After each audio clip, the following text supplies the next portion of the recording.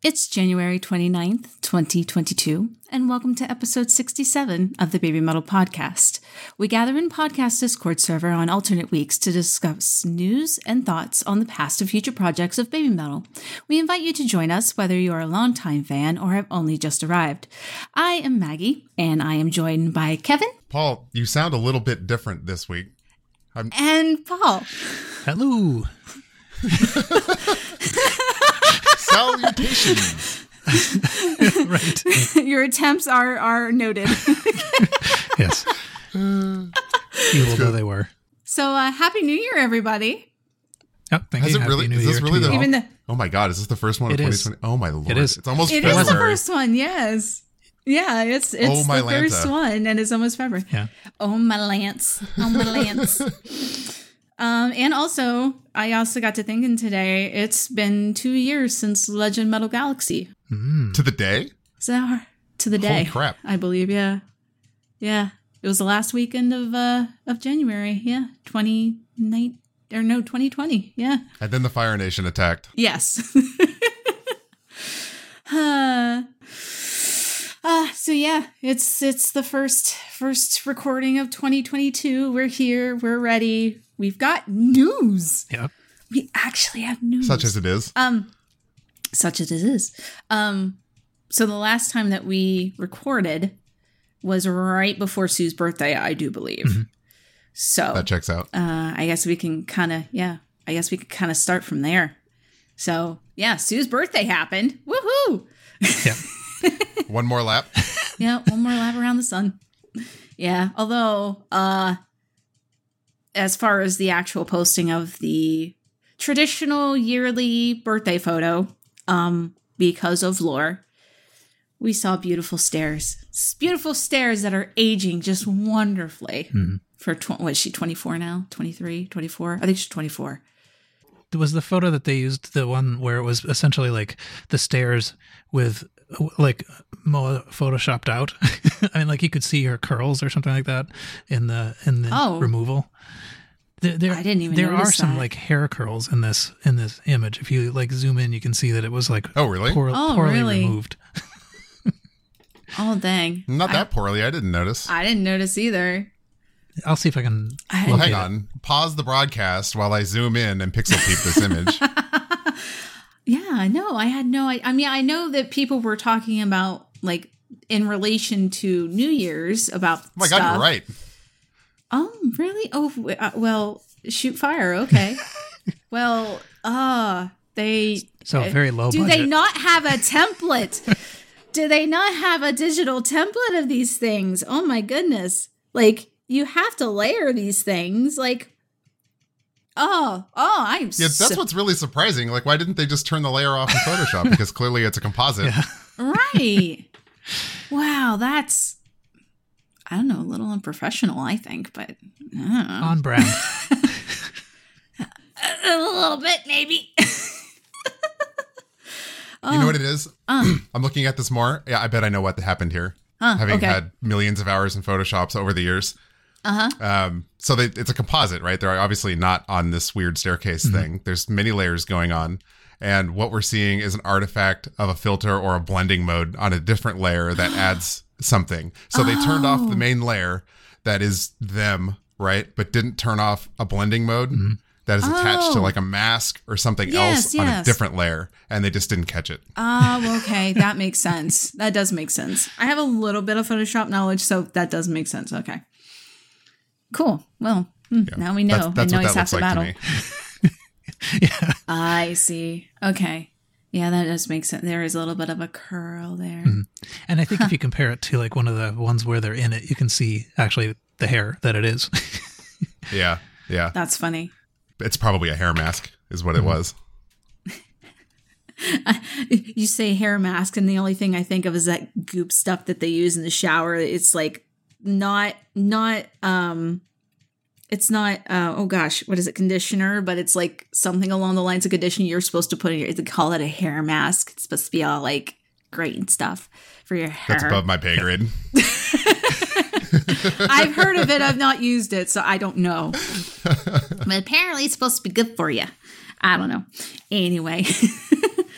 So that happened. So Sue's birthday, posted picture of staircase, people losing their minds because Sue's not actually on there. To each their own.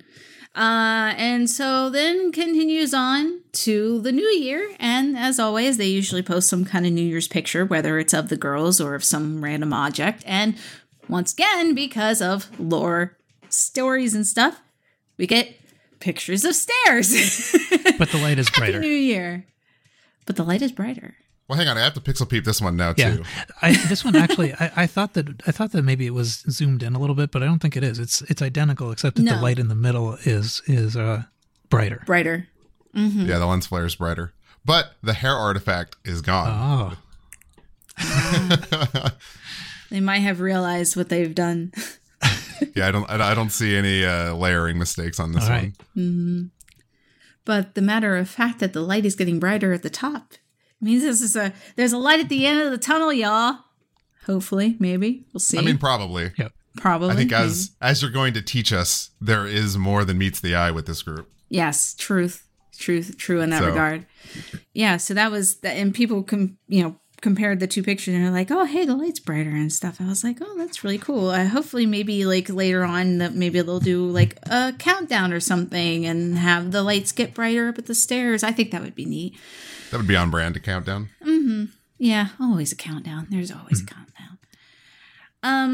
So we got two pictures, no girls, just stairs and brightness and pretty gold and stuff to be on brand with the whole they're being closed off with lore and stuff. But then we got some unexpected stuff going on with advertising, actually. One of you guys want to talk about it? Yeah, that was pretty weird. The reason I think we know about this is because, actually, I think Baby Metal Official retweeted it. They retweeted it, yeah. But it was it's a sort of like a transfer storage company called WeTransfer. It's I think of it as being a little bit like Dropbox, essentially.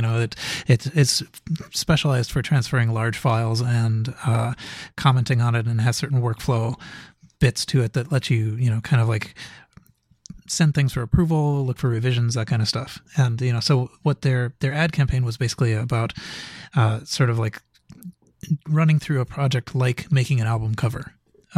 And so they, that's what they did. Is Baby Metal was actually sort of the example group where they like sent off art and they picked out characters, and they had a request for they sent it back to like the Koba Roll, who said, let's try putting on a hat on the character, and then they did some further revisions, and then someone had the album in a record store.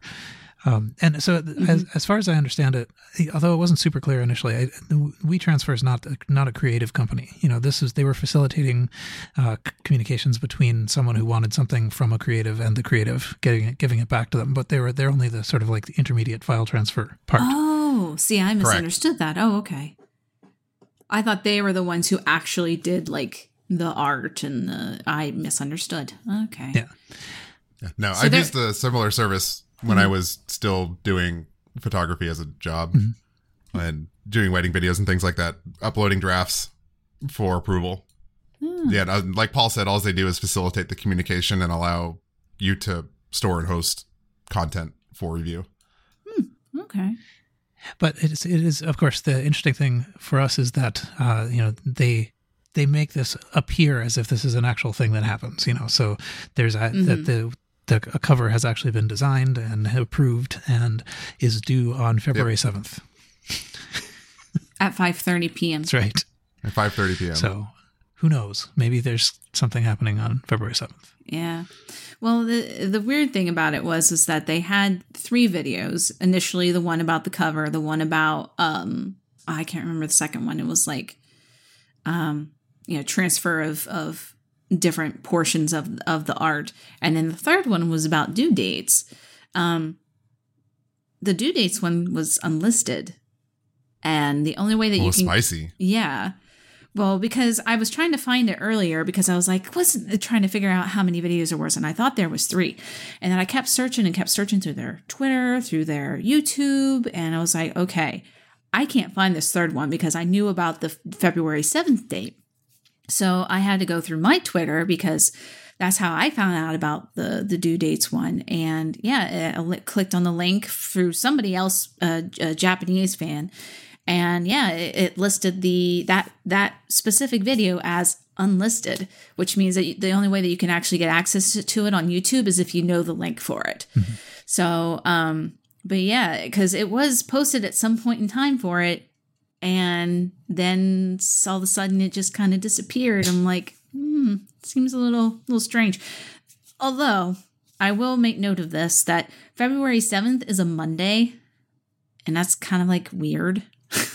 So I don't know if that's like a real thing or not, but it's still weird that it's unlisted. Like that specific thing is unlisted, especially with it being something that deals with the thing that they're advertising for. It just was an odd choice. So I don't know what to think about it. If something happens on the 7th, something happens on the 7th. If it doesn't, hey, whatever. It is what it is. But I just, like I said, I still kind of find it a little odd that they would unlist something so specific.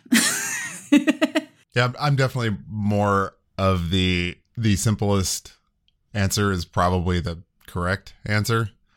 And for me, the simplest answer is that video just wasn't supposed to go live yet. And whoever's in charge of the YouTube channel messed up. I don't know. Yeah, it could be. Although, I mean... Yeah, that could be a possibility, yeah. I think it may also be that, not everybody communicated about like what the details were of this right. ad campaign. I mean, it's always possible that this is just like, Tim from marketing's idea. And Tim happens to, like the band, and so they asked for permission. But it could also be that this really is going to be a special edition cover for something. Mm-hmm. It seems actually kind of likely that it is, because why would you bother? I think so too. making this right. up? Well, I mean, to go back to, well, actually, I guess we haven't talked about it on the podcast because we haven't recorded in 700 years. Koba's been in the media recently talking about alternative revenue streams for music groups and bands in the midst of the pandemic and not being able to do what they usually do. And this kind of aligns from an alternative revenue stream point of view as a way to make money without milking the fan base while you're not performing. Oh, right. Oh, because of the payment for the rights to the music. Yeah, because they got to, this company has to buy the licensing, work with the group, and I'm sure the Koba and Team Baby Metal have final sign off on how they use the brand, the image, the logo, all that stuff. So they're making money off this. Oh, true. Yeah. Plus the rights to the song. Mm-hmm. Yeah, because they have to pay a one-time fee for that sort of stuff. Yeah, although I would say that this is kind of mutually beneficial. I think that both ends get something out of this, and it doesn't actually go too far beyond. It's not like advertising, whatever, like dish soap or something. I mean, it's sort of like sensible. So yeah, something that even if it really is the case that maybe Team Baby Metal have used their product or whatever at the same time, or maybe it's because they used their product. Yeah, I think it is quite possible. It's certainly possible because we know that from interviews with like collaborating musicians that there's a lot of back and forth of drafts, and so this would be a sensible way that they could have been doing that. Mm-hmm. Right, and anybody outside of Japan isn't going to take a fax from Koba. Yeah, the fax over a list of numbers that you have to type in to make your MP3. Oh my lands! But yeah, the interview that you're talking about is it's in a kind of a weird place. It's in IT Media, so it's a multi-part interview with Koba Metal, but it's basically sort of talking about a lot of different things, but part of the stuff that what has happened in the during that time that it's not possible to do live shows, and what this might change in the future landscape. And it's because it's in the IT Media outlet, it suggests that it's targeted at an audience that's interested in stuff like streaming and other virtual experiences. By the way, in the chat, Funny Toss has promised that it will be translated. So thank you for that.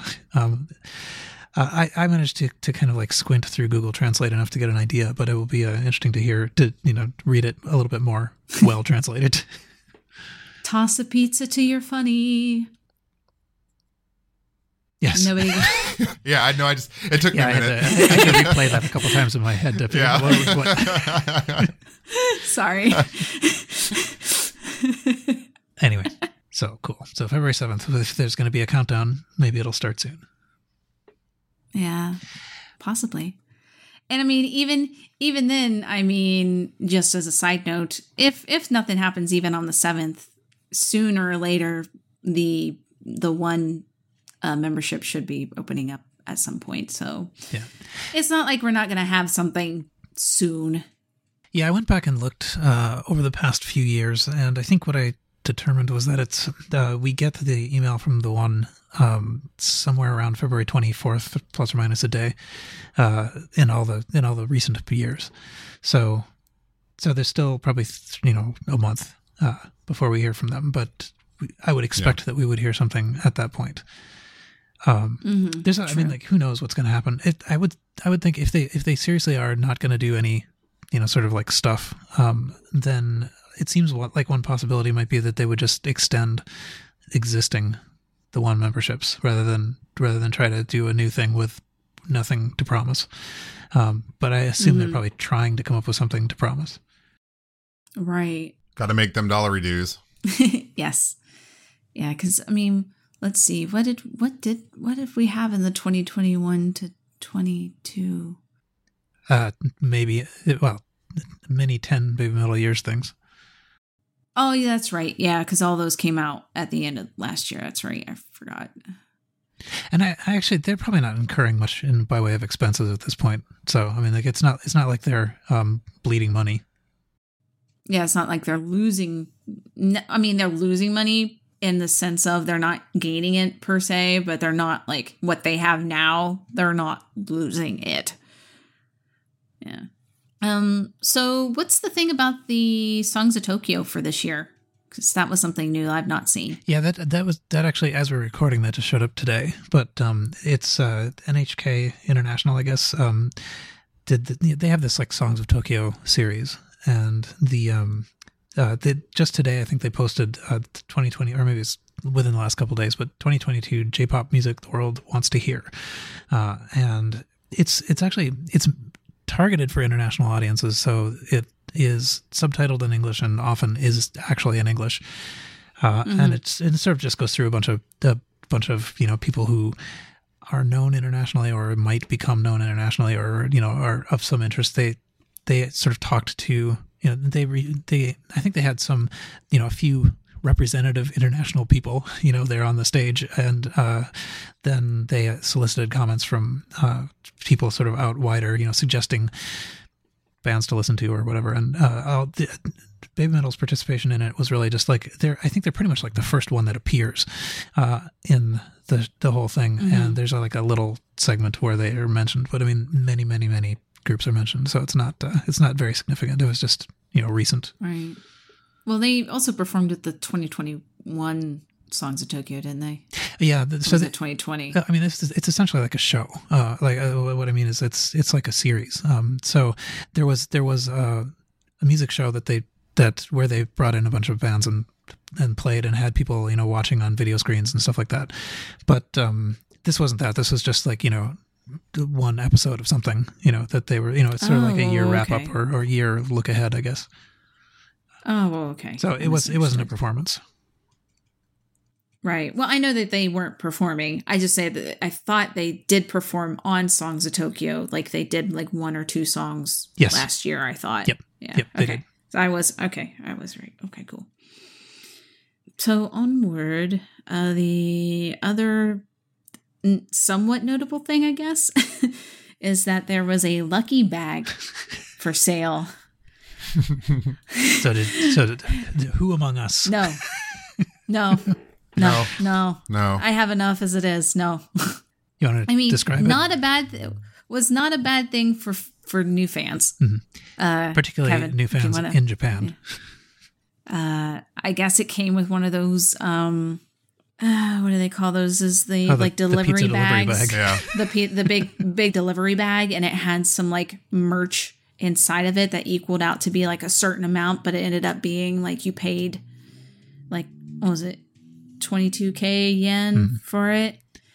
and like the worth of what was inside that bag was more than that, I guess, but it didn't include any kind of like CDs or DVDs or anything like that from what I understood. So yeah, and it's a good starter set. I think so. I think it was primarily clothing. Like I think you ordered it by size. You said like, I want the, large lucky bag or whatever, but presumably it's just a way to clear out their old stock. That's usually how it works. And, the cynical or the pessimistic view of that is, clear out all the old stock before they shut down. But yeah. Wow. But that is pretty pessimistic. I don't know. I mean, like I said, I think it's okay. I don't know. I have a more optimistic viewpoint on it. As far as how things will go, of course, none of us are going to know, but I do think that Baby Mel is still going to be sticking around for a bit. So, depending on the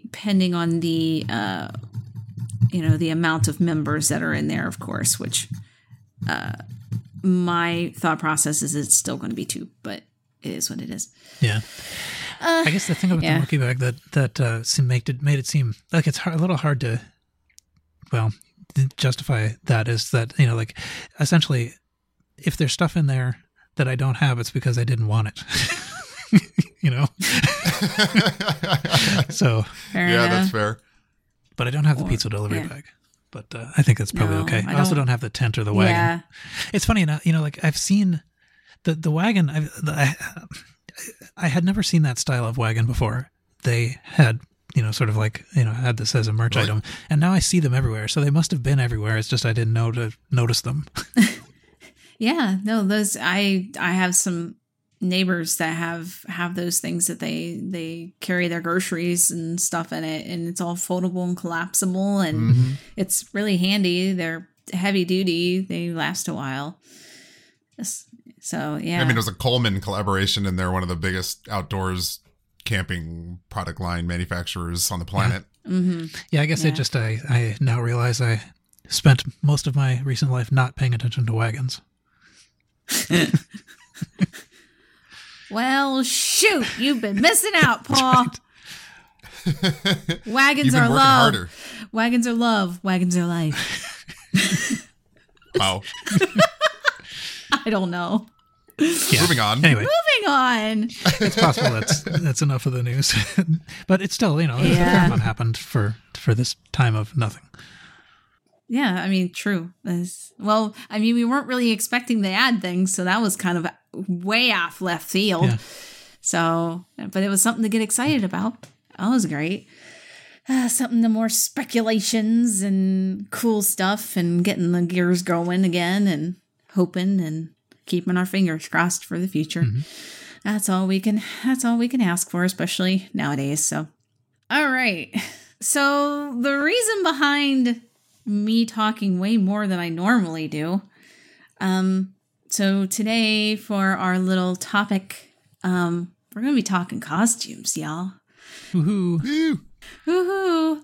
Kind of been something that's been in the works actually since I first joined. Everyone's like, she's got to do something about costumes at some point in time. And so we figured this would be a good point. To do that. So since you're hosting, I'm going to throw a wrench right in your way and make you think on your feet. What is the difference between a costume and an article of clothing? Costumes are ooh. Yeah. Okay. Yeah. A brain exercise. Get going. Yes. Well, I mean, that's actually a really good start. But that kind of leads into everything, really. So the difference between a costume, or at least, okay, in my perspective, because, well, first of all, can we derail that for just a second? Okay, derail the derailment. Just derail the derailment, which is, no, it's perfect. No, this is perfect. So minor disclaimer. Firstly, I do cosplay. I've been cosplaying for a hot minute. Does not necessarily mean that I am the most perfect person at it. So bear that in mind. Okay. Secondly, I only have one actual professional costuming credit to my name. And I know a decent amount about costuming and things to be able to do this. So I just want to put that disclaimer out there that I'm trying my best here. Considering Okay. I buy clothes on Amazon, I think you are way more qualified to talk about this than I am. Yeah, exactly. Among the three of us, Fair you enough. are miles ahead. Fair enough. I have a sewing machine at home, so I know how to use it and I know how to do fancy things with it, although I would make a professional costumer cry with some of the ways that I've done stuff. Part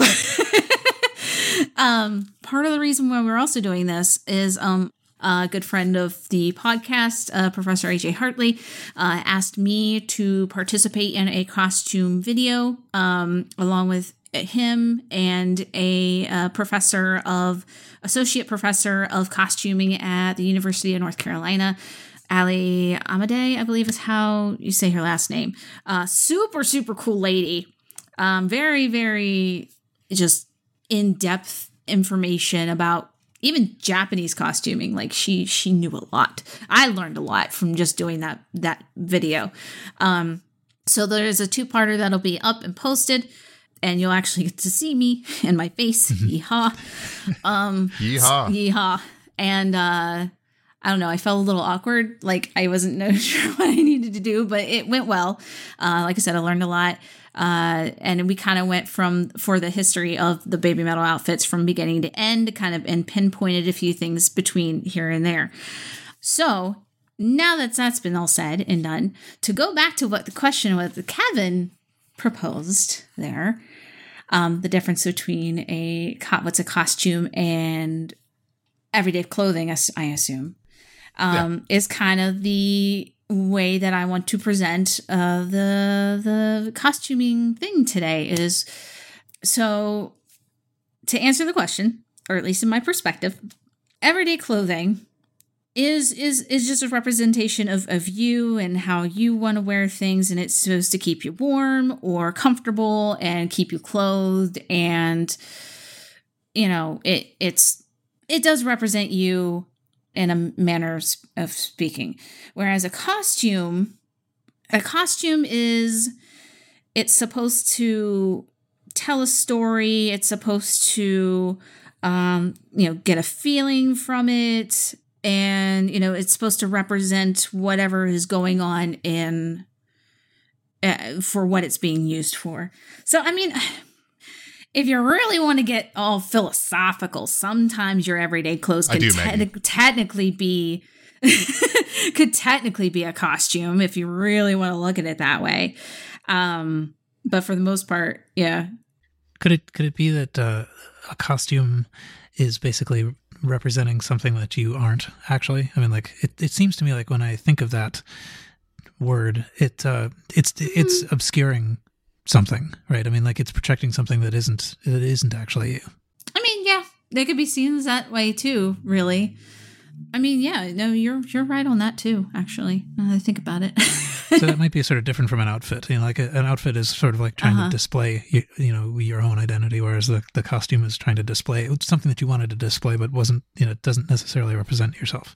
That's a better way of saying it in a very short amount of time. Thank you. You have saved me on that one. Well, I only thought of it based on what you were saying. So, well, I'm glad you can at least translate what I'm like. You get what I'm trying to say, and you put it in much better words than I do. But yeah, I know. No, you're right on that. Actually, you're very, very correct on that. So yeah, costumes, as Paul said, are a way of projecting something that, well, is supposed to be a cover, supposed to, tell a story, garner a feeling, also mask what you as a person are in regards to what it is that you're giving out, I guess. So costumes are more than just a pretty thing to put on to be like, oh, hey, I'm portraying this person. This is great. Or, oh, I want to look cool. It's costuming is way more than that. There is basically with any kind of art, there's always something kind of hidden in behind the finished product, as far as, the type of, materials that were used, how the materials were used, how the product in and of itself came out, and also how the product will function in everyday life. I will tell you, as far as it being a costumer, or I should say a cosplayer is concerned, I will say that a lot of the costumes that I've made over the years, not functional for daily wear. Not in the least bit. Whereas there are some people that will take the time and effort to make something functional in public. But I just used to do it just for, okay, I know I'm only going to be wearing this for a short amount of period of time. I don't have to do certain things this way. It's quick, easy, and done. But for obviously Baby Metal, you have to kind of keep that all stuff in mind. So yeah, I was thinking about that as you were talking about that earlier. That like the things that you, when you were constructing the things that were meant to sort of imitate what Baby Metal were wearing, you didn't have to like dance around on stage with it, No, you had like a day at the concert, and then that was it. So it is it's, for the most part. It is interesting that there are different considerations. Like, I mean, probably still considerations of weight and heat and stuff like that are still somewhat relevant, but maybe less relevant to the one day only version.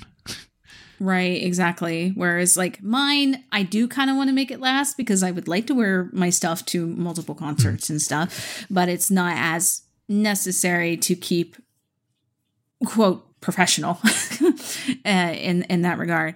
But just something to wear. Like I made the outfit from the 2017 tour, which had, it was the one that was all black and had the silver bits and pieces and the triangle gems in the front of it. And still had the big tutu. But for the most part, that whole entire outfit was black. It was black.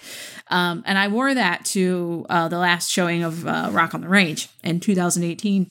And you have no idea how many people came up to me and was like, "Are you burning up in that? Are you hot? Are you not sweating?" To like, I'm just like, actually, no, I'm fine, because of the type of materials that were used to construct the garment. It's just one of those things you have to keep in mind. So it kind of proves the point that, it's not just putting stuff together. There's other things that you have to take into consideration. So I kind of want to go ahead and go through the different outfits, not necessarily in order, but like, because obviously I don't work for Amuse. I don't work for Baby Metal. Shame. So we have to kind of make assumptions on some things, but being, like I said, being as somebody who's done costuming and stuff before, I kind of have some ideas of where they were trying to go with certain stuff. What I had went and did was I kind of split it up with Baby Metal as far as their costuming is concerned. They did have 3, we'll call them eras, just to be Baby Metal like. We'll call them eras. So obviously they started in 2010. So like 2010 to 2013, that was kind of their early development and how and about they wanted to take Baby Metal in and of itself, because it was still technically part of Sakura Gakuen. So they wanted to do something with this, but didn't know what. So that was their like early development time. In 2014 to 2017, they were more set in their ways on how they wanted to present themselves, their story they were presenting. And then, of course, most of us know at this point in time from 2018 to current, they're more adult, mature, I should say, not adult, but more mature take on their costumes. So starting with the 2010 to 2013 costumes. And now I'm not as big a fan of Sakura Gakuen as you two are. When did Sue graduate? 2012? Yeah, well, in 2012. I think it was like March 2013. It was the 2012 year. Yeah, it's like sports in school years. The 2012-2013 season. Yep. I gotcha. And actually, she was alone in graduating that year too, which is unusual. So like the yearbook has just her on the cover.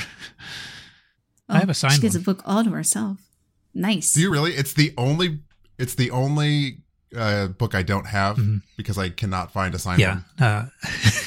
Yeah, it took a lot of looking. Yeah, I have an alert if one ever pops up. So if you're listening to this and you're looking to get rid of a 2012 Nendo signed book, find me on Twitter. So, back on track on this. For their early development, obviously they were still part of Sakura Gakuen. So they were taking this concept of, okay, hey, we're trying to do this cute metal thing. How are we going to portray it? Well, you have to, like I said, you have to consider multiple different things. Of course, these girls were still in school. So it was all still being very cutesy and stuff. So the kind of design thing they were going for, which is obviously, and a lot of us probably know that it's really popular in Japan, is the Gothic Lolita schoolgirl look. They had the frills, they had the plaid, they had black, they had red, and that was like the standard, trying to be all like, hey, we're school kids and we just learned that metal exists and this is great. Yeah, I mean, it seems like at the very outset, like when you're looking at it, you can sort of tell that Doki Doki Morning and Ine both were made basically at the same time. They're wearing basically the same thing, and so that costuming is quite a bit different, I think, from what ended up happening later. And it really looks like essentially they just like raided mom's closet, and we're just essentially just trying to use whatever was around to get a kind of like a dark look that looked sort of like what they perceive, metal to look like. Mm-hmm. And I was going to say, and this was the very beginning of their time, like Sakura Gakuen was just getting started and they didn't really even, like, they had their set kind of ideas and things, but it still wasn't a whole lot. They were probably, like, they were still, even with Sakura Gakuen, they're probably still trying to play with ideas and stuff too. So they were taking the ideas with Sakura Gakuen in mind to do this club thing that, well, they weren't sure what they were going to do with necessarily. Yeah, I think we discovered at some point that Baby Metal and Minipati, and I think maybe it was just those two, it did kind of exist a little bit before Sakura Gakuen actually formulated.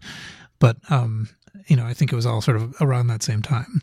But yeah, I mean, I think, so the way I read this, I particularly see this in the Doki Doki Morning video, it was sort of like obvious once I noticed it, is that it really does seem like what we're seeing is essentially what they see in their head, like what they're doing. Like they're performing metal and you've got the backing band and the skeletons and stuff like that, when, that's what that's what they're seeing internally. But but what they're actually doing is just bopping around in the bedroom, and so it sort of cuts between those, like their internal vision and then what they're actually doing. And I think I've always sort of thought that was kind of like the concept. It's sort of like manifest what people of this age believe they're doing when they're doing this. But the other thing about the costumes though is that it really looks to me like they had an idea at the beginning that this that they would sort of differentiate each other with specific things, like so Moa's the one with a tie and that would be consistent, and then Yui's the one with a brooch, and they're not dressed the same. They're because it's really just taking whatever's available. So they much as the costumes developed, Yui and Moa wound up being much more similar. I mean, like down to, it was basically just gloves that differentiated them later. Whereas here they're much more distinct. They kind of look the same from a distance, but they're everything, all the sort of details are different. And I suspected that was going to be, they were at least at that point thinking that was going to be the thing. Moa was going to be the one with the tie, but then they kind of shifted direction. Yeah. And that tie was always really cute too, because if you've seen close-up pictures of it, it has the little like skulls on it. And it's super cute. It's like, I kind of want one. I don't think I've ever actually seen a close-up of that tie. Yeah, I'm pretty sure it has like little skulls on it. Yeah. There's a fable, which I think it's a fable. I've sort of prejudged it by calling it that essentially they're dressed by actually raiding, some staff members closet. But I believe Sue's jacket was actually from a staff member. Yeah, I mean, that's I think what I believe is that there might be one tiny kernel of truth to that, but generally speaking, I think this was designed. It's just that but I actually do have the sense that they believed it when they told it to interviewers, mm-hmm. Because I think the Amuse staff was not completely straight up with the kids. Is basically what I'm saying. Mm-hmm. Yeah, because they did have the same exact. Moa and Yui had both the same exact skirts. It was just their tops that were different. Yeah. And as you said, one had the tie, one had the. It doesn't really look like a brooch to me. It looks like what do they call those? Oh no! Well, the word went out of my head. I absolutely do not stick by my choice of word because I don't have any idea what that is. It's just a thing that one kind of wears on like the front of one's shoulder. It just looks like a very fanciful, what do they wear those things on your wrist, and the guy wears a boot, like almost like a boutonniere, but just a fanciful, more fancy one, I guess. Yeah, there's some word for that people talk about when going to prom. And I can't think, maybe corsage, yeah. Like it was it was a corsage, that's what I was thinking of. But I don't know, it's in my opinion on everything, obviously, it's way back when, but I thought that thing was just a little too big and bulky for her. Oh yeah, but that's the part of the point is that everything is kind of misfitting, right? Because it's just raided from the closet. Well, true, yeah, but I mean, either way, they were still trying to go for the kind of the gothic Lolita schoolgirl look, in some senses, which they actually did transfer over into Headbanger. Way more. Yeah, absolutely. They made that way more apparent that that's what the kind of look, the dark, like I said, the more dark gothic Lolita look. Heavy makeup. And even the heavy makeup, the black eyeliner, the really high ponytail, the black and reds, the more black than red.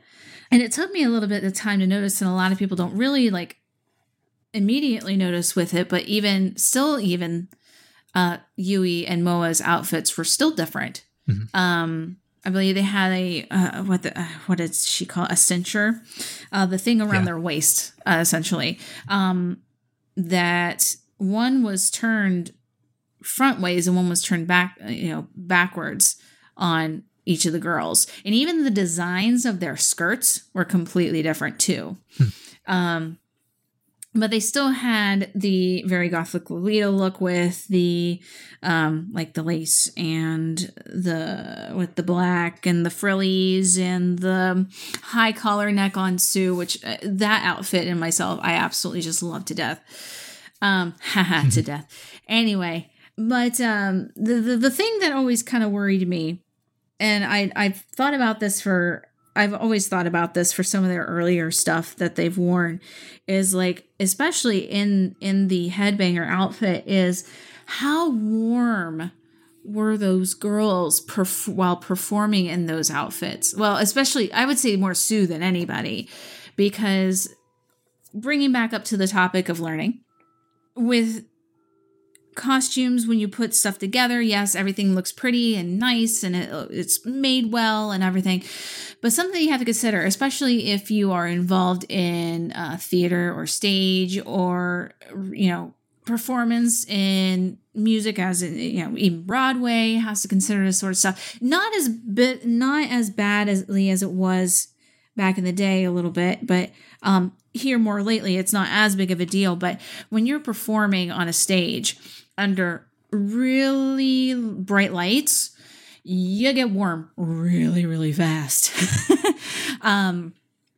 So I always got really concerned about I wondered how hot and just uncomfortable Sue had to be in that jacket performing around, because she was bopping around a little bit too, obviously. Do we actually know if they used that in performance though? I mean, if it wouldn't be as much of a concern if it were just, one day's, video shoot. The Headbanger outfit they used for the shoot. They used for another video. They used it for Uki Uki Midnight. They used it for Legend I believe. And they also used it for their first performance at Summer Sonic or Louder Life or something along one of those festivals. They used the Headbanger outfit for multiple different times. But but you didn't wear a coat, did you? Yeah, she wore a coat. She wore a coat every single time. Huh. Just during that song, for some reason I don't feel like I recognize the coat. She wore it the full entire performance. Wow. Okay, I'll have to go look again. But no, she wore it for every performance. So that's something you have to consider too, is that if you are, in her regards, like she was wearing that jacket all the time, you have to consider about the weight of the material that you're using. You have to consider, how breathable it is, because you have to think about the comfort of your performers too, which is, like I said, I was just kind of taken aback that she didn't take that jacket off at all. Like, you only ever see her with the coat on. She also takes the picture with the No Music, No Idol setup as well. They use that for that as well. So they were still, like I said, they were still going with the Gothic Lolita look at that point, which then, I guess, yeah, true that Sakura Gakuen did perform in the jacket, so they did have some practice with that. That's true. Yeah, not just a jacket, a jacket with a sweater vest and a long sleeve shirt. Yeah, and see, so perhaps they're used to like very high temperatures. Yeah, because they were dancing around, jumping around with most of that stuff on too, or at least more so later on down the road. I think it's important to mention, just from comfort level, where they grew up. Like summer in Japan is disgustingly warm and awful. But when you grow up and you're accustomed to being, hot and awful, you have a higher tolerance to it than probably what we're referencing in our own heads. Well, yeah, true. I didn't really think about that, I guess. I was at one time I was in Tokyo. It was like July, and I just moved very slowly. It was just not possible to do anything more than that. Yeah. It wasn't too bad the summer that I went there. It was kind of slightly overcast, I think, if I remember correctly. It's been so long ago now at this point. Yeah, I guess, well, yeah, if you're accustomed to that sort of thing, I guess it doesn't bother you too much. But still, I don't know. That's just something that is, I don't know, still you have to take in consideration. Like, that's just something you have to think on. As far as when you're designing things, which for the most part, for the first two outfits, for the Doki Doki Morning outfit and the Headbanger outfit, these are just items and stuff that you can just get from, like you said, you can probably just buy off of a store shelf and just put it on and be done. Like, I guarantee that Sue's shirt was just a Victorian shirt that was bought off somewhere. And the skirts, well, the Yui and Moa skirts were probably, they may have been custom made, but their tops and things, very basic, kind of easy sort of thing in development. Now you said that Sue graduated in 2013. Calendar year 2013, yeah. Calendar year 2013. It would have been basically just a little bit after Legend Z. Okay. Right. So then so IDZ would have been released by that point then, or before that point then. Okay. So then it's just kind of funny to me because for the first two songs, they had the like I said, the very Gothic Lolita look. And then all of a sudden with IDZ, they have the armor look, which then they pretty much proceed to use, or is the basis of the outfit from basically here on out. Almost, I think IDZ actually comes before Magitsune, so that it's not quite persistent, but well, yeah, not yeah, in that regard, So IDZ in and of itself, the story behind that is, well, obviously we know that it is Ijime Dame Zetai, no more bullying forever, trying to fight against being bullied, essentially. So, like, I'm assuming, and like I said, a lot of this has to be assumptions because I never worked for them, sad face. But I'm assuming that's where they kind of got the story behind why they were using armor for that specific song, because they used something we were discussing in the AJ and Allie video, which is also highly amusing because AJ and Allie is, I believe, a musical group. Is it? I believe so. So when I wrote that down in my show notes, I was like, that's funny. But the video that I did prior, that they were discussing about what they get their ideas from, which wasn't necessarily just Japanese. It was also very much influenced outside of Japan as well. Mainly for the outfit, the IDZ outfit was very Romanesque. They had the little dress kind of fronts with the individual pieces.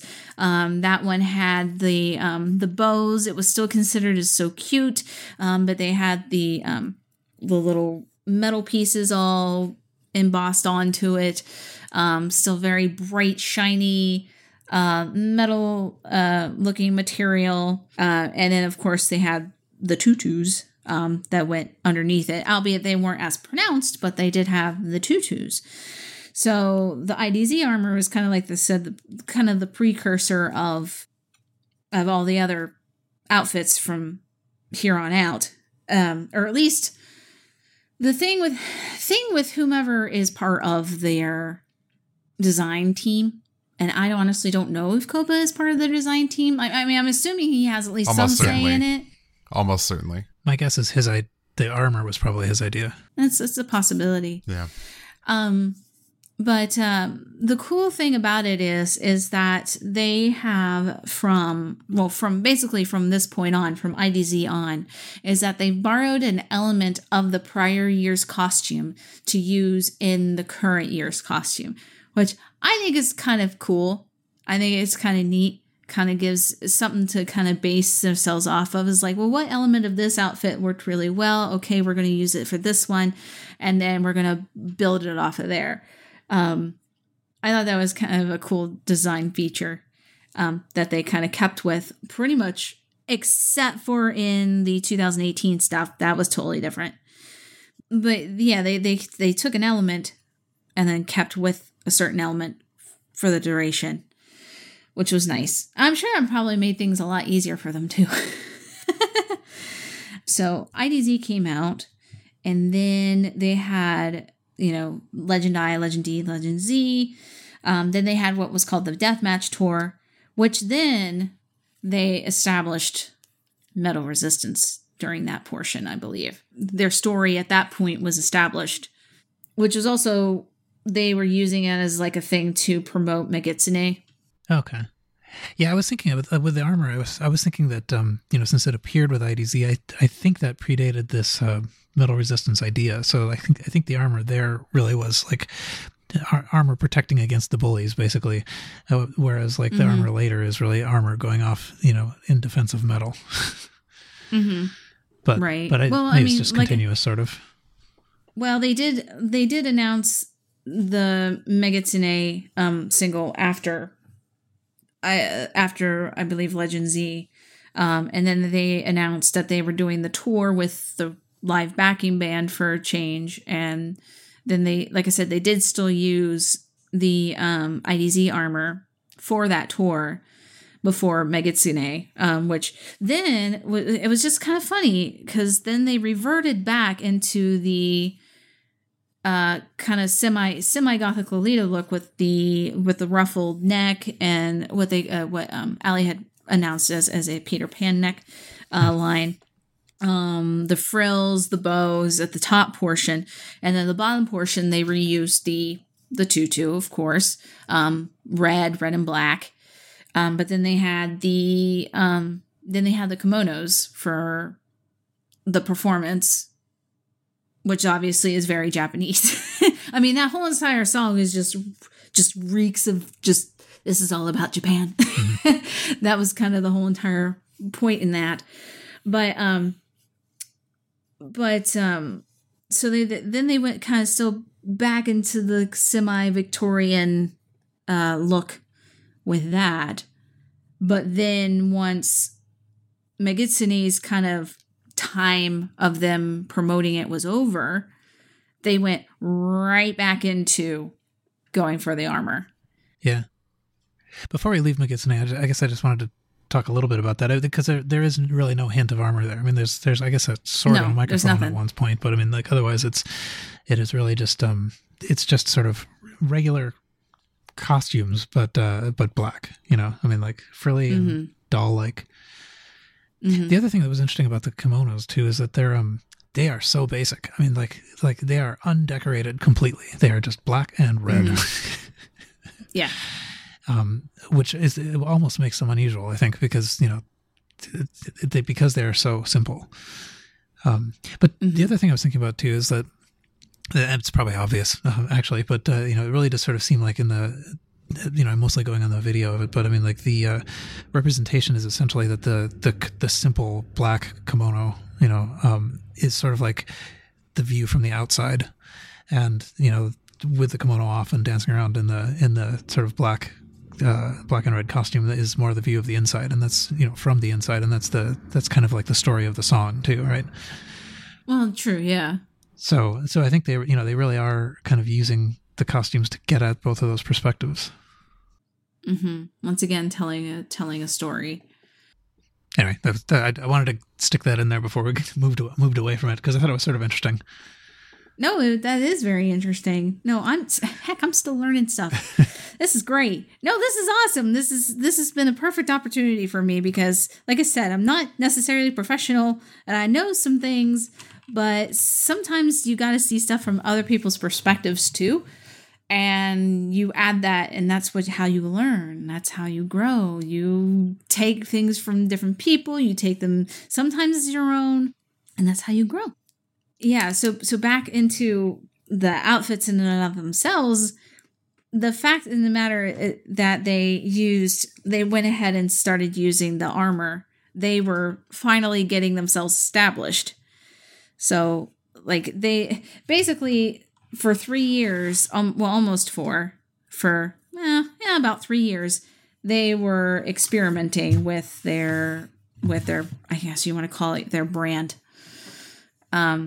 Which the thing is that that's always kind of nice, because when you have the freedom to be able to experiment, it makes it without like judgment, I guess. It makes it really nice to be able to kind of like see what works, see what doesn't, which is probably part of what they were thinking as well. You know, what's a good look for the girls, you know, how old they are, you know, as far as, you know, their dancing and things, what's going to work well for them. And, you know, how are they performing? When are they performing? You know, and of course, at this point now, they've started doing, you know, festivals and performing outside. And so there's just a whole bunch of thought process that has to go into all these designs. So the fact that they stuck with the armor look is kind of cool, because then they've established their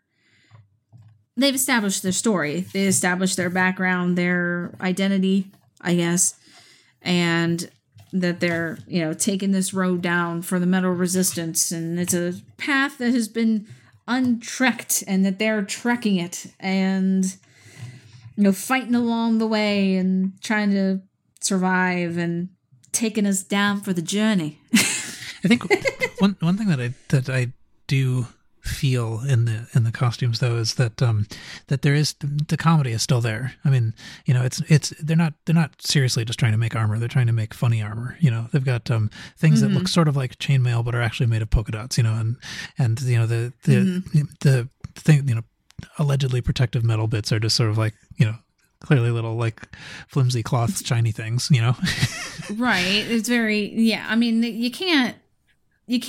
I mean, so they could have gone on. They could have gone in all serious on it, but instead, what they're doing is they're continuing the joke, basically. You know, in a way. I mean, like, yeah, modify the idea to make it work for them. Yeah, but not just in a. I guess not just in a sort of functional way. You know, like make it work conceptually with them, not just you know, be able to dance in it. Yeah, because it wouldn't be much fun to dance in actual chainmail, I'm assuming. No, that is considerably heavy and sounds awful, and you would have muscles the size of the new chick off of Encantado or that new Disney movie. You'd have some mass muscles. Yeah, that stuff's not comfortable to move in real chainmail. No. Big fat no. It is not comfortable at all. So, I mean, yeah, just to be able to, take a concept and modify it to work for what you need it to work for. Like, kind of using another example, because I've done stuff, having to make an idea of fish being on stage, but being played by live kids. It's like, how do I make a seahorse? How do I make a pufferfish? How do I make a octopus? You have to kind of take an idea and then, modify it to still be able to give the idea of what you're trying to get out, but also be very stylized. Make it your own sort of thing. Then basically the example is of me trying to do The Little Mermaid Junior. I was the head of costuming for that show at the local community theater. And oh, buddy, that was some difficult stuff to have to deal with. Oh my gosh. Doing it for like 30, how many kids were in that show? Like 30 plus kids.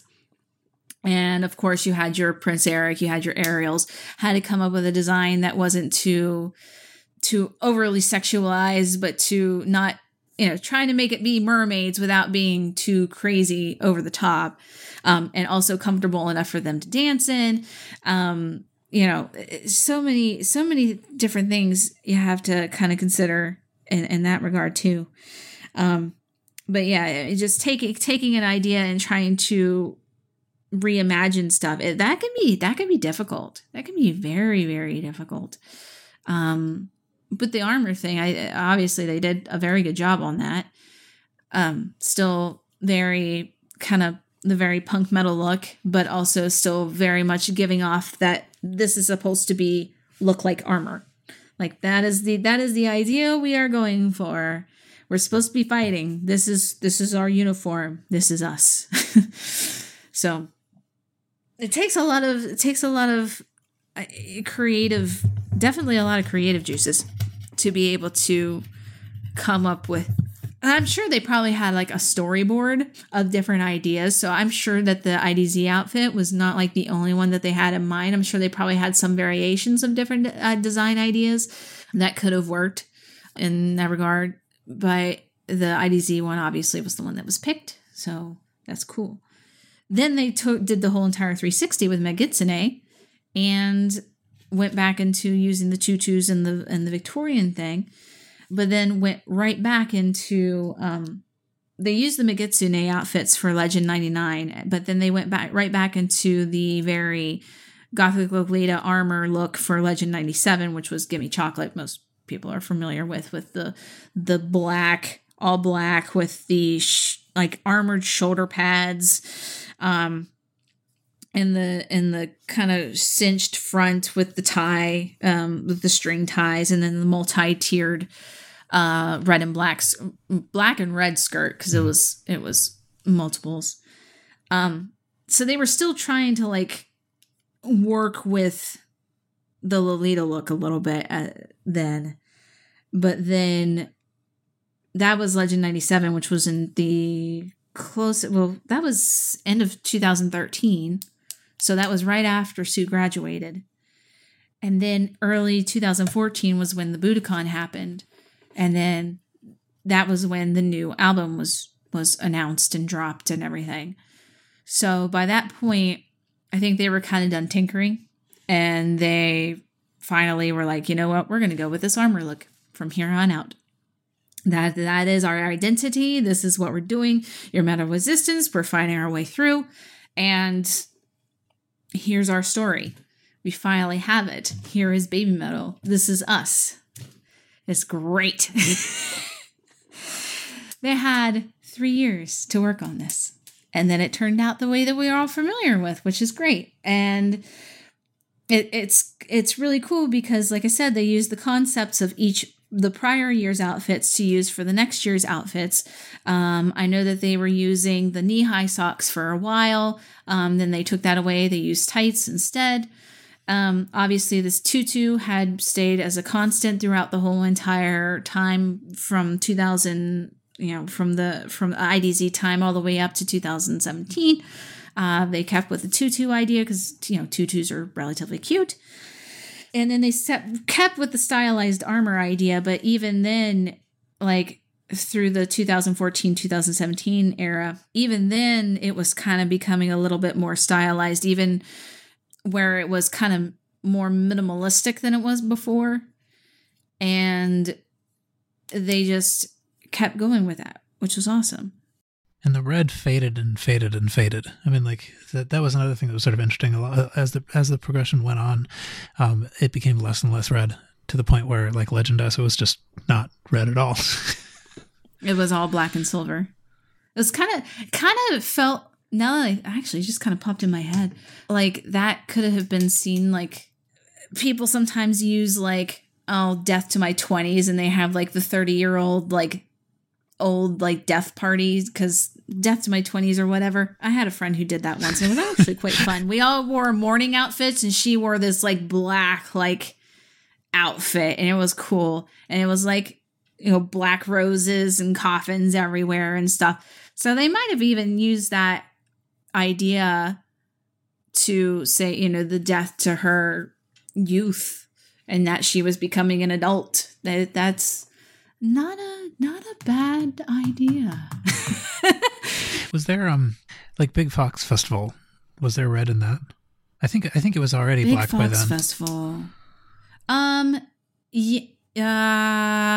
Big Fox Festival was, because that was right before 2017. So there was red in Yui and Moa's outfits, but not in Sue's. Sue's was strictly black and silver. Okay. That was the one that I had made for the 2018 stuff. That was the one that had the front V with the huge like octagonal gems on the center of it, with the little puff sleeves that had the detachable sleeves with them. Although they never really used the detachable sleeves too much in the 2017 ones.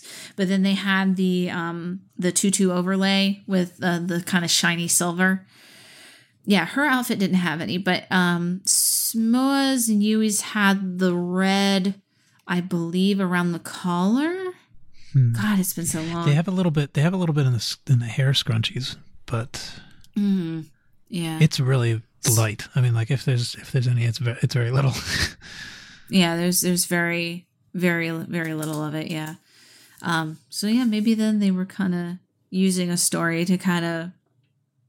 I mean, like I said, we're making a lot of this is unfortunately an assumption because, well, none of us work for them, but from a costume design point, I guess so 2014 to 2017, like I said, they had their identity established. They apparently were still going through story now that we're talking this out now at this point, that they may have been trying to kind of meld their way into doing the all black and silver because they knew obviously Koba, we're already aware that Koba had the plan for the dark side idea for like eons. So maybe they were trying to work towards that. And then, Sue's birthday, dark side happens. She's now considered as a mature adult. Yeah. And it definitely does seem like the, if not, regardless of any larger story, the sort of decrease in red went along with them getting like actually older. Mm-hmm. It did. So, yeah.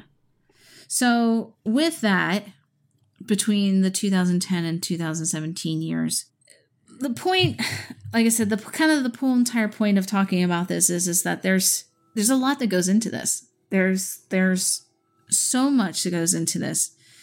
I mean, as far as all of us are concerned as being fans, their outfits have done their jobs. For Doki Doki Morning and Ine, they had their fun adventure story. Headbanger was like, okay, I'm growing into this. This is great. This is awesome. That was kind of the story of that. Like, I'm getting into this mode. IDZ, you know, the whole entire being bully thing, we're going to fight for you sort of stuff. Megatune, we're growing up, we're older.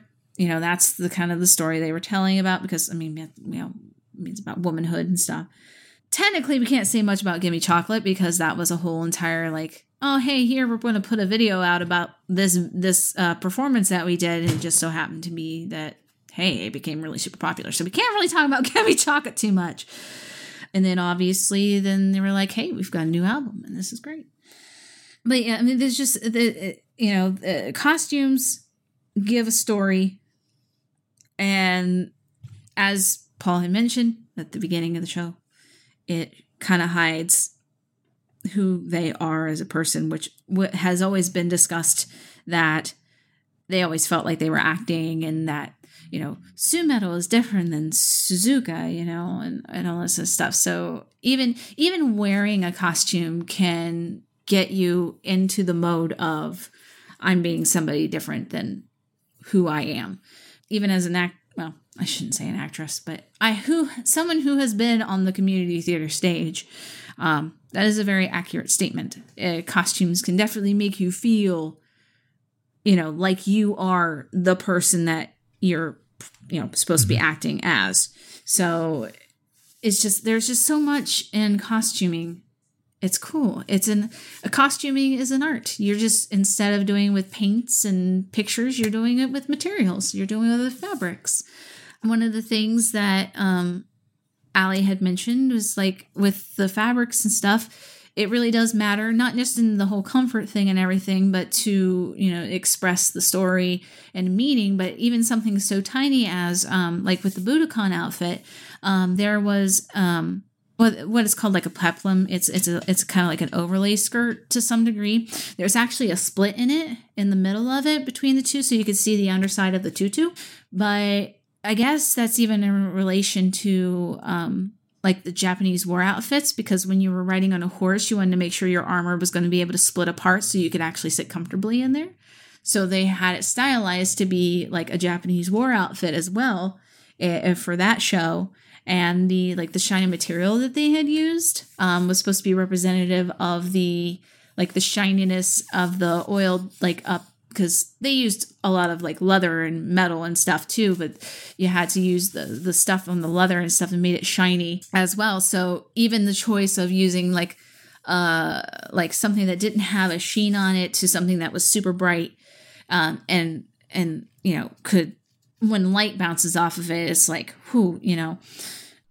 Yeah, that was pretty interesting. That like, you know, this idea that essentially the Budokan 2014 Sue outfit at least had borrowed from actual, you know, like, you know, practical considerations for riding horses. Mm-hmm. Yeah, it was that was something that, like I said, in the other video that I did, Allie had pointed out to, because she's like really into Japanese history. And so she was able to pull the context from that outfit into, oh, hey, here's this. This is what they were trying to get out. I was like, wow, that's really cool. It would be interesting to kind of know like what the thought process was. Because I mean, like it's quite possible that the thought that went into it isn't, let's make it so that were Sue faced with a horse, she would be able to ride it. but rather, right, you know, like seeing the imagery of, you know, armor from the time period, it had this quality, and whether you knew it was about horses or not, you sort of knew that it had this split in it. Mm-hmm. Yeah, exactly. By the way, how's it going, Kevin? Hi. I'm just sitting here learning. Okay. Oh, I'm sorry. No, I mean, great. I'm glad that you're learning something. I hope everyone else who's listening is learning as well. I know I kind of yamble and ramble and do all this sort of stuff, and it's kind of sort of going the way that I'm wanting it to, but not exactly. It's just, I guess it's just using all this stuff as a sample, and I definitely kind of want to go through the 2018 stuff to present day ideas real quick. But the whole entire thing of, like I said, I wanted the people to kind of come around with is that costuming is more than just it looks pretty. There's a lot of, you know, background just a ton of stuff that goes into making a costume. And then we present the product, and it's like, then the people see the product and they're like, ooh, this is great. Because Baby Metal is technically a product. Mm-hmm. So, that's what I want people to come away with is an understanding and appreciation for the world of costuming in the eyes of Baby Metal, I guess. So as I had said, wanted to mention before, before we go on to 2018, actually 2017, once again, another Maggie was very worried for Sue moment. I did for Legend M, which was obviously afterwards. I did for Legend M make Moa's Legend S outfit, which was super, super cool. Like, she had like the tutu and stuff, but she had a like almost dragon scale overlay of the skirt. It was really neat. And it had the silver and the it was all obviously silver and black. It had there was a piece of like a belt that kind of came across the chest that attached to the one side that had the huge feathers on it, which were all black, borrowing from an outfit that, has twice been replicated, the Budokan outfit from Sue's outfit, and also Tokyo Dome, because Tokyo Dome, she had the feather puffs as well. Like I said, just think it's so great that they keep using old elements from other outfits. I just love it. And then they have, of course, the shiny sleeve as well, the very flowy sleeve. So, but initially, I really wanted to do Sue's outfit because I was just like, oh, that thing's so great and wonderful. But after the show, that outfit was displayed at I believe it was Tower Records. I'm pretty sure they displayed just Sue's outfit. That girl was wearing velvet. She was wearing velvet up and around her neck area. What does that mean? Well, I know what velvet is, but why is that a moment? If it were socially acceptable. Well, it's velvet when you wear it. It's very warm. Like, it's like, what is that stuff called? They have it like the crushed velvet. They always, like, back in like the 90s or so, they had those jumpsuits that had the crushed velvet. Well, that was always worn during the wintertime because that stuff is warm. It is very, very, very warm to wear. And the matter of fact that they used it up and around her neck, I can't imagine her being comfortable in that outfit at all. Like, but the thing about that is also too, I guess, and I've failed to mention up to this point, is in the construction of the outfit, and I've used this multiple times with the multiple Baby Metal outfits that I've done, there is a material that they use as like the main base of the outfit, which is actually part of the reason why I bet that's probably a little bit more breathable.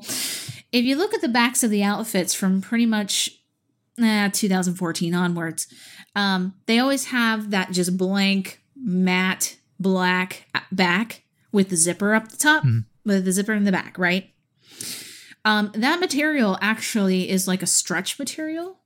And depending on the type that you buy, it is actually extremely breathable.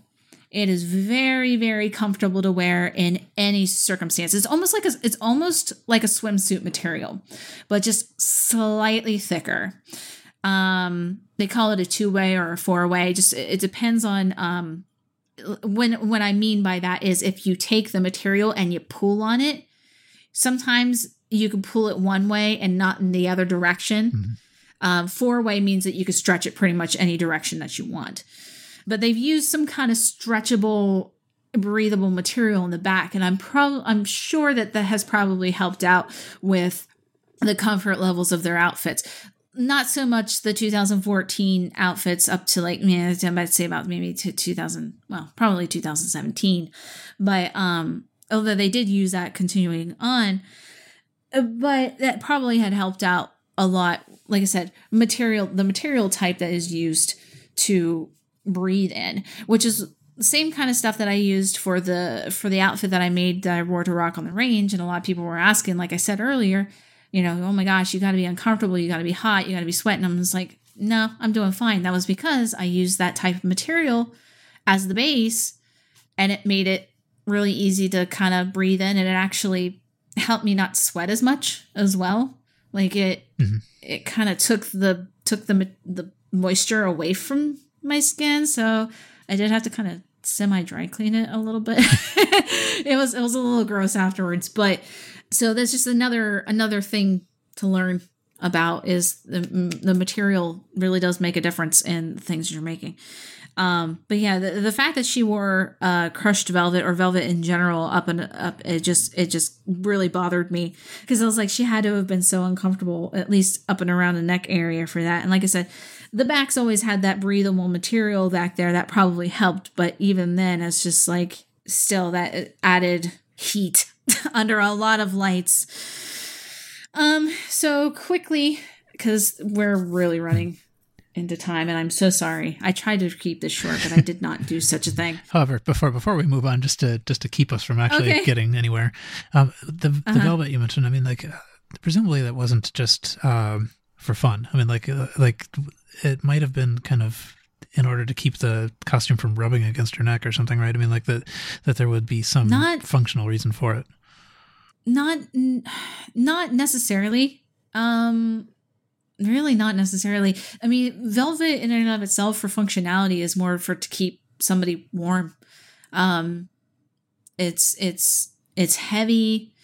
It's a very heavy material. A lot of, obviously, like cloaks and stuff. A lot of cloaks, like capes and things, are made out of velvet, like the really high quality stuff. I mean, it as far as the design of the outfit in and of itself concerned, if you look up close to it, there's a lot of contrasting materials that are in the outfit. Some of the stuff that I couldn't even really pinpoint as to what exactly the material type that was used, but some people will do that just as a difference in contrast as well. They'll use something that's kind of thick and has like a sheen on it versus something that's completely devoid of any kind of shininess whatsoever. A matte is what they call it. Just to get a contrast in it. So okay, so it was actually visible from the outside. It wasn't just a lining. No, it wasn't a lining. No, okay. It was a visible. Yeah, it's up in the. So she had that little bit of a neck piece, right? And it kind of curved around down just a tiny bit, almost like it was supposed to be like an underlay, but it wasn't. It was all part of one outfit. But that was, from a distance you couldn't tell, but up close it was velvet. Huh, okay. So yeah. But I don't really know the reasoning behind them using that specific, like why they would use velvet in that regard. I would be definitely probably the first question I would pose to any of the costumers if I ever ran into any of them. Be like, why did you do this? Like, was she okay? So, I mean, but yeah, I mean, some people use different types of materials for more contrasting purposes than anything, not necessarily a functionality. So that's really the only way I can answer that. Actually, there's one other thing that I wanted to, before we leave Legend Us, it might be worth remarking on the, I think it was the One costumes. Oh, those ones. The trash bags? No, not the trash bags. The wicker chair The goddess ones. Outfits. Oh, yeah, that one. The goddess ones, which also was something I learned from Allie, and I keep referencing her because she's awesome. Something else I learned from Allie was that apparently those are reminiscent of very, which is odd, but very Asian, like has a Thai backing to it. The design, I can't remember what exactly she said that those specifically were used for, but they definitely had a very like a Thai design concept to them. I just wish I could be a bit more specific about it. I really wish I could. But so this does actually have some reference to like this. Yeah, there is actually a reference to why they were wearing it. As far as like and honestly, I just like the simplicity of it. Just the really pretty gold front, which they had the shoulders, which the shoulders are always really cool. Yeah, I really like that. I like that. I like everything, below the head of that outfit, but I don't understand the wicker crown. Yeah, that was also one thing too. Is like they only had so much time time to be able to get out of their performance outfits and into these outfits. Now, in the outfits in themselves, they probably just unzip out, put that thing on. But it's the headpiece that gets me. It's like, how in the world did they stuff all that hair under that headpiece? So that's what I want to know. Mm-hmm. Secrets of the backstage. But okay, so to kind of wrap things up, now we're into the point of their more mature look into current days. As far as the design concept of that is concerned, they tried, obviously they were trying to go away from being from the tutus up into something that looks a little bit more mature. And obviously people wreck on the 2018 outfits so much, which is the ones where they had the kind of like battle crowns and their hairs were down.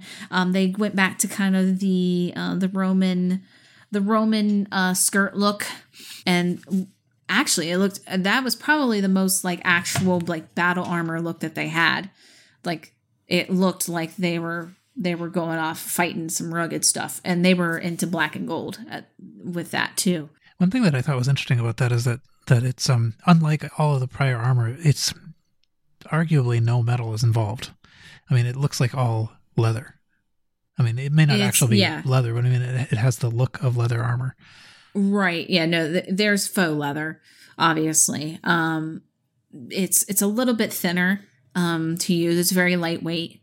And because I did make this outfit too. It's a very lightweight material. But there's like no rivets, no metal plates anywhere. It's really no. It's unlike different. It's like a different era armor. It's like elves and magic.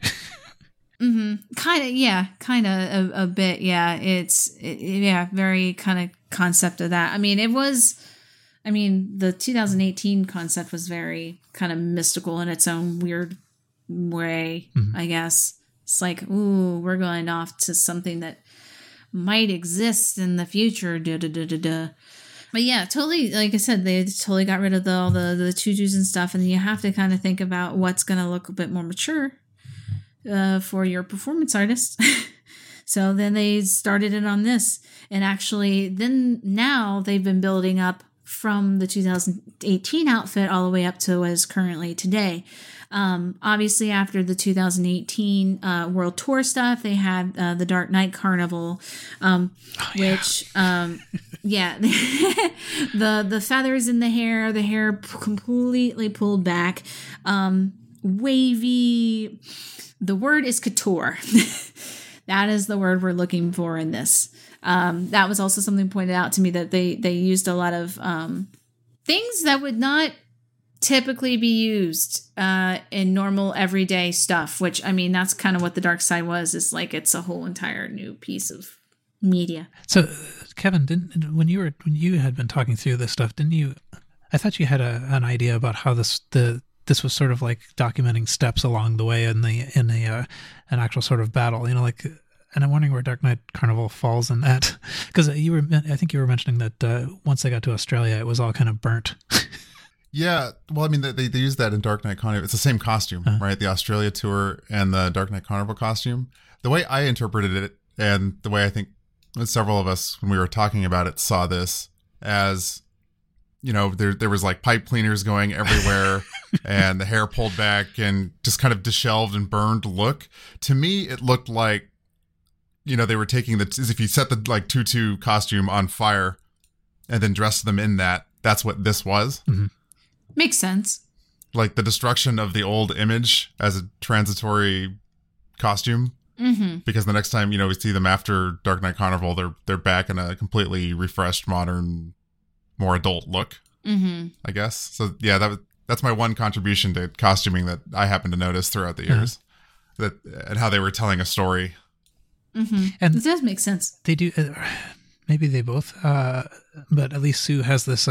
It's something like a skirt, except that it's just a skeleton, basically. It looks kind of like a destroyed building. Right. Yeah. Or I don't know. Correct me if I'm wrong, Maggie, but some skirts have like metal wires in them to make them always poof out, right. Or some sort of structure to them, right? Yeah, you're right. So what we're seeing on this particular costume is if you burned away all the fabric, all you would see is the framework for the tutu. That's very wise. Very smart. Yes. I like that. Like I said, I'm learning stuff too from this. But yeah, Kevin, you're right, correct. That's just, the destruction of everything. The destruction of a lot of different stuff. My heart. I don't know. Anyway, but yeah, and then of course, but the thing is that they still kept with that silhouette. Mm-hmm. With the kind of the more flatter skirt.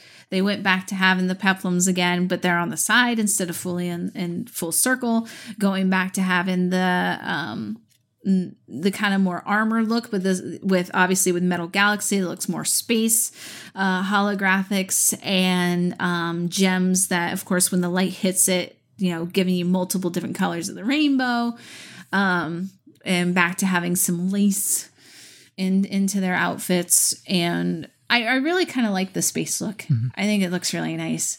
And then, of course, they translated that into the 2020 anniversary outfits, which somebody made note of this, and it really kind of agitated me that I didn't notice it first. The 2020 outfits is that the way that the skirt was designed, they added some kind of like a underlay to it to make it stiffer and to make the side skirts stick out more.